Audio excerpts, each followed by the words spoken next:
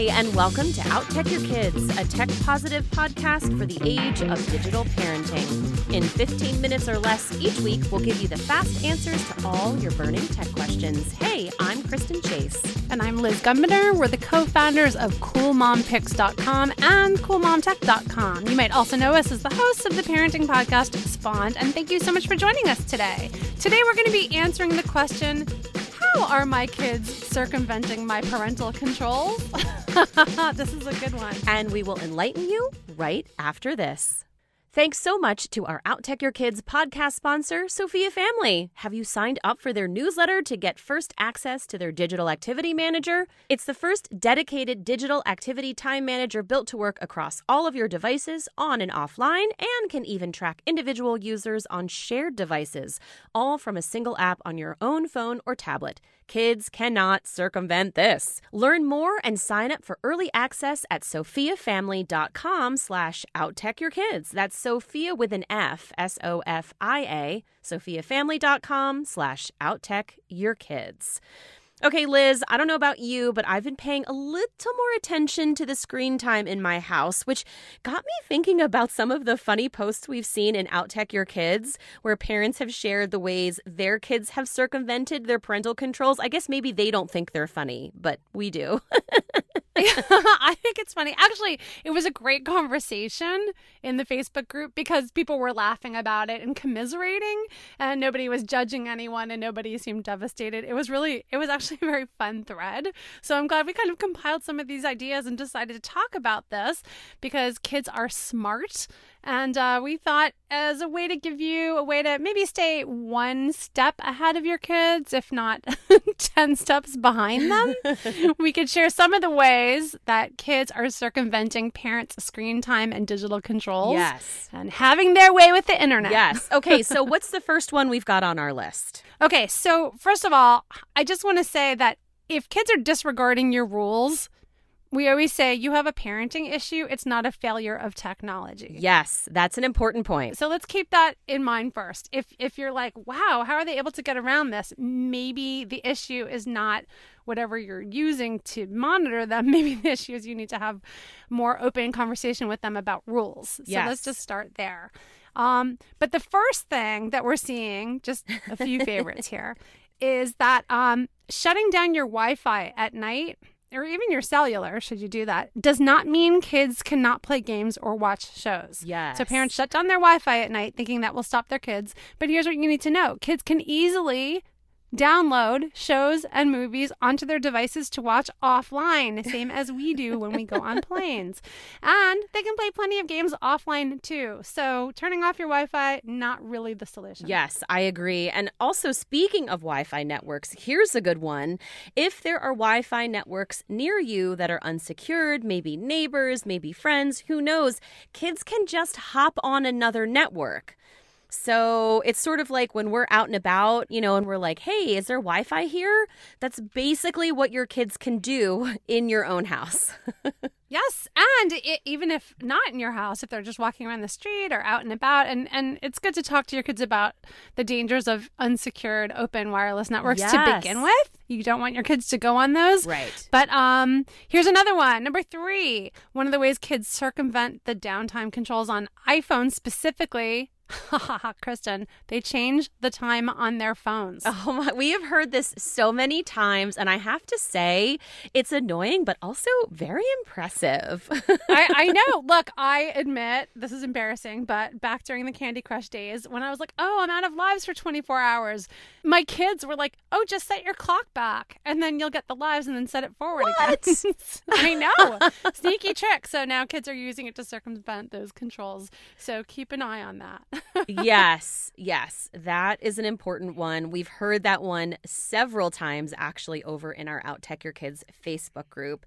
The other thing to think about too is if you have more than one child with another gadget in the house, you need to keep an eye on them because they can use each other's gadgets. You can use it as a hotspot. You can log into your own account on someone else's gadget. So there are lots of things that you can do with your own accounts, even if you're not on your own gadget. Exactly. So to be clear, this is something that I've heard about at play dates and at school, where you may say to your kids, no Snapchat account, and they go, no problem. And you check their phones and say, no, I don't see any Snapchat account. Well, meanwhile, what they've done is they've gone into their best friend's Snapchat account and created a second account. And they toggle between them. Mm-hmm. So when they're with their friend, they can go on Snapchat because they don't have it on their phone. They have it on their friend's phone.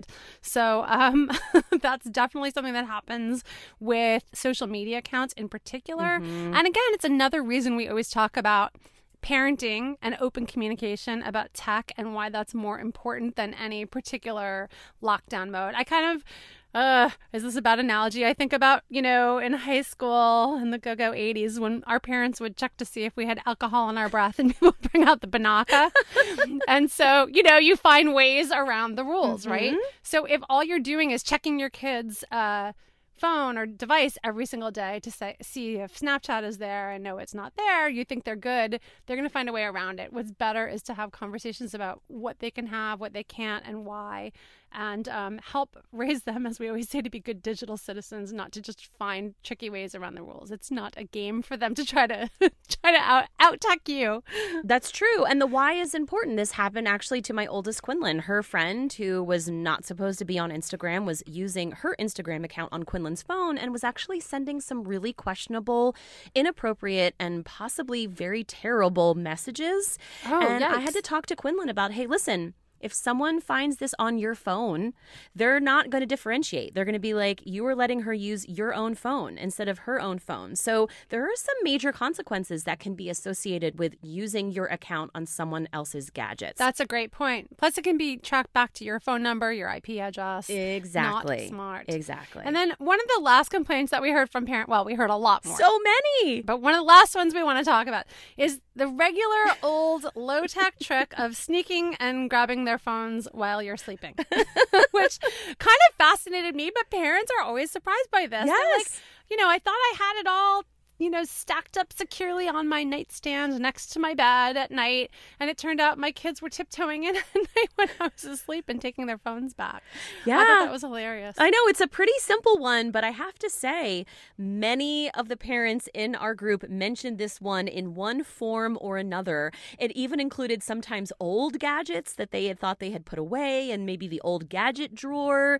So basically, if you have a real problem with kids abusing screen time privileges after hours, you really need to lock up the gadgets, parents, if you don't want them getting them at night.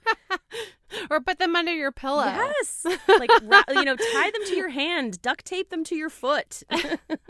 But hopefully, honestly, you never get to that point because you have, a parenting issue and a boundary issue if your kids are not respecting your rules and they're sneaking in to steal the iPads and, play one more game of Animal Crossing on the Switch at night in the middle of the night.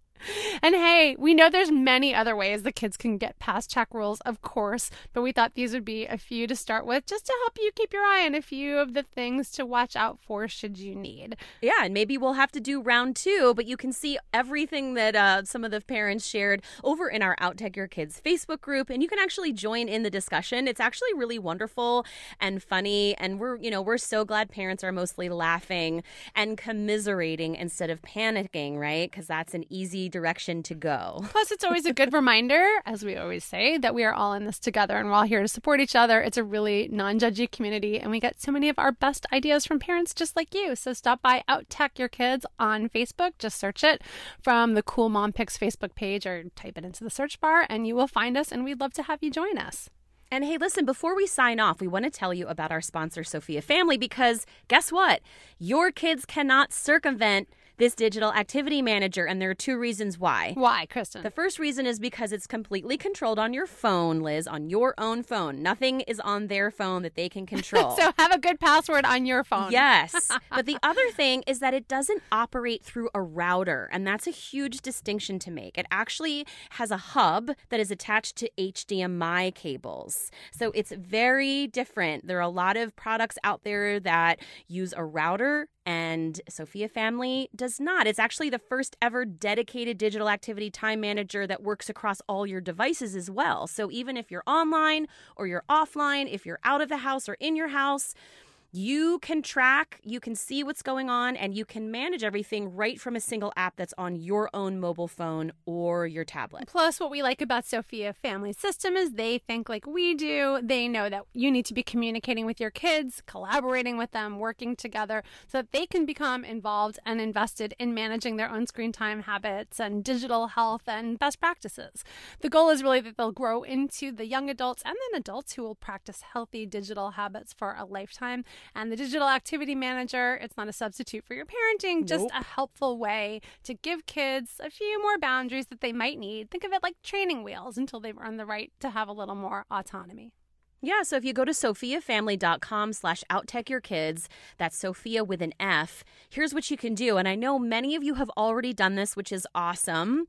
You can sign up for their mailing list because not only are you going to get first access when their digital activity manager is ready, but also they've got some awesome tips, tricks, great advice that you'll get. Nothing spammy, nothing to jam up your inbox any more than it already is. So go to sophiafamily.com/outtechyourkids and sign up. Well, thank you so much for joining us for the 5th episode of Outtech Your Kids. Huge thanks to our engineer, Georgina Hahn. And hey, if you like what we're talking about here and want to learn more or even ask your own questions, which we would love, please join our Outtech Your Kids community on Facebook, where thousands of tech-positive parents like you, we hope, share their tips and concerns in a positive, non-judgmental community. It is pretty awesome there, if I do say so myself.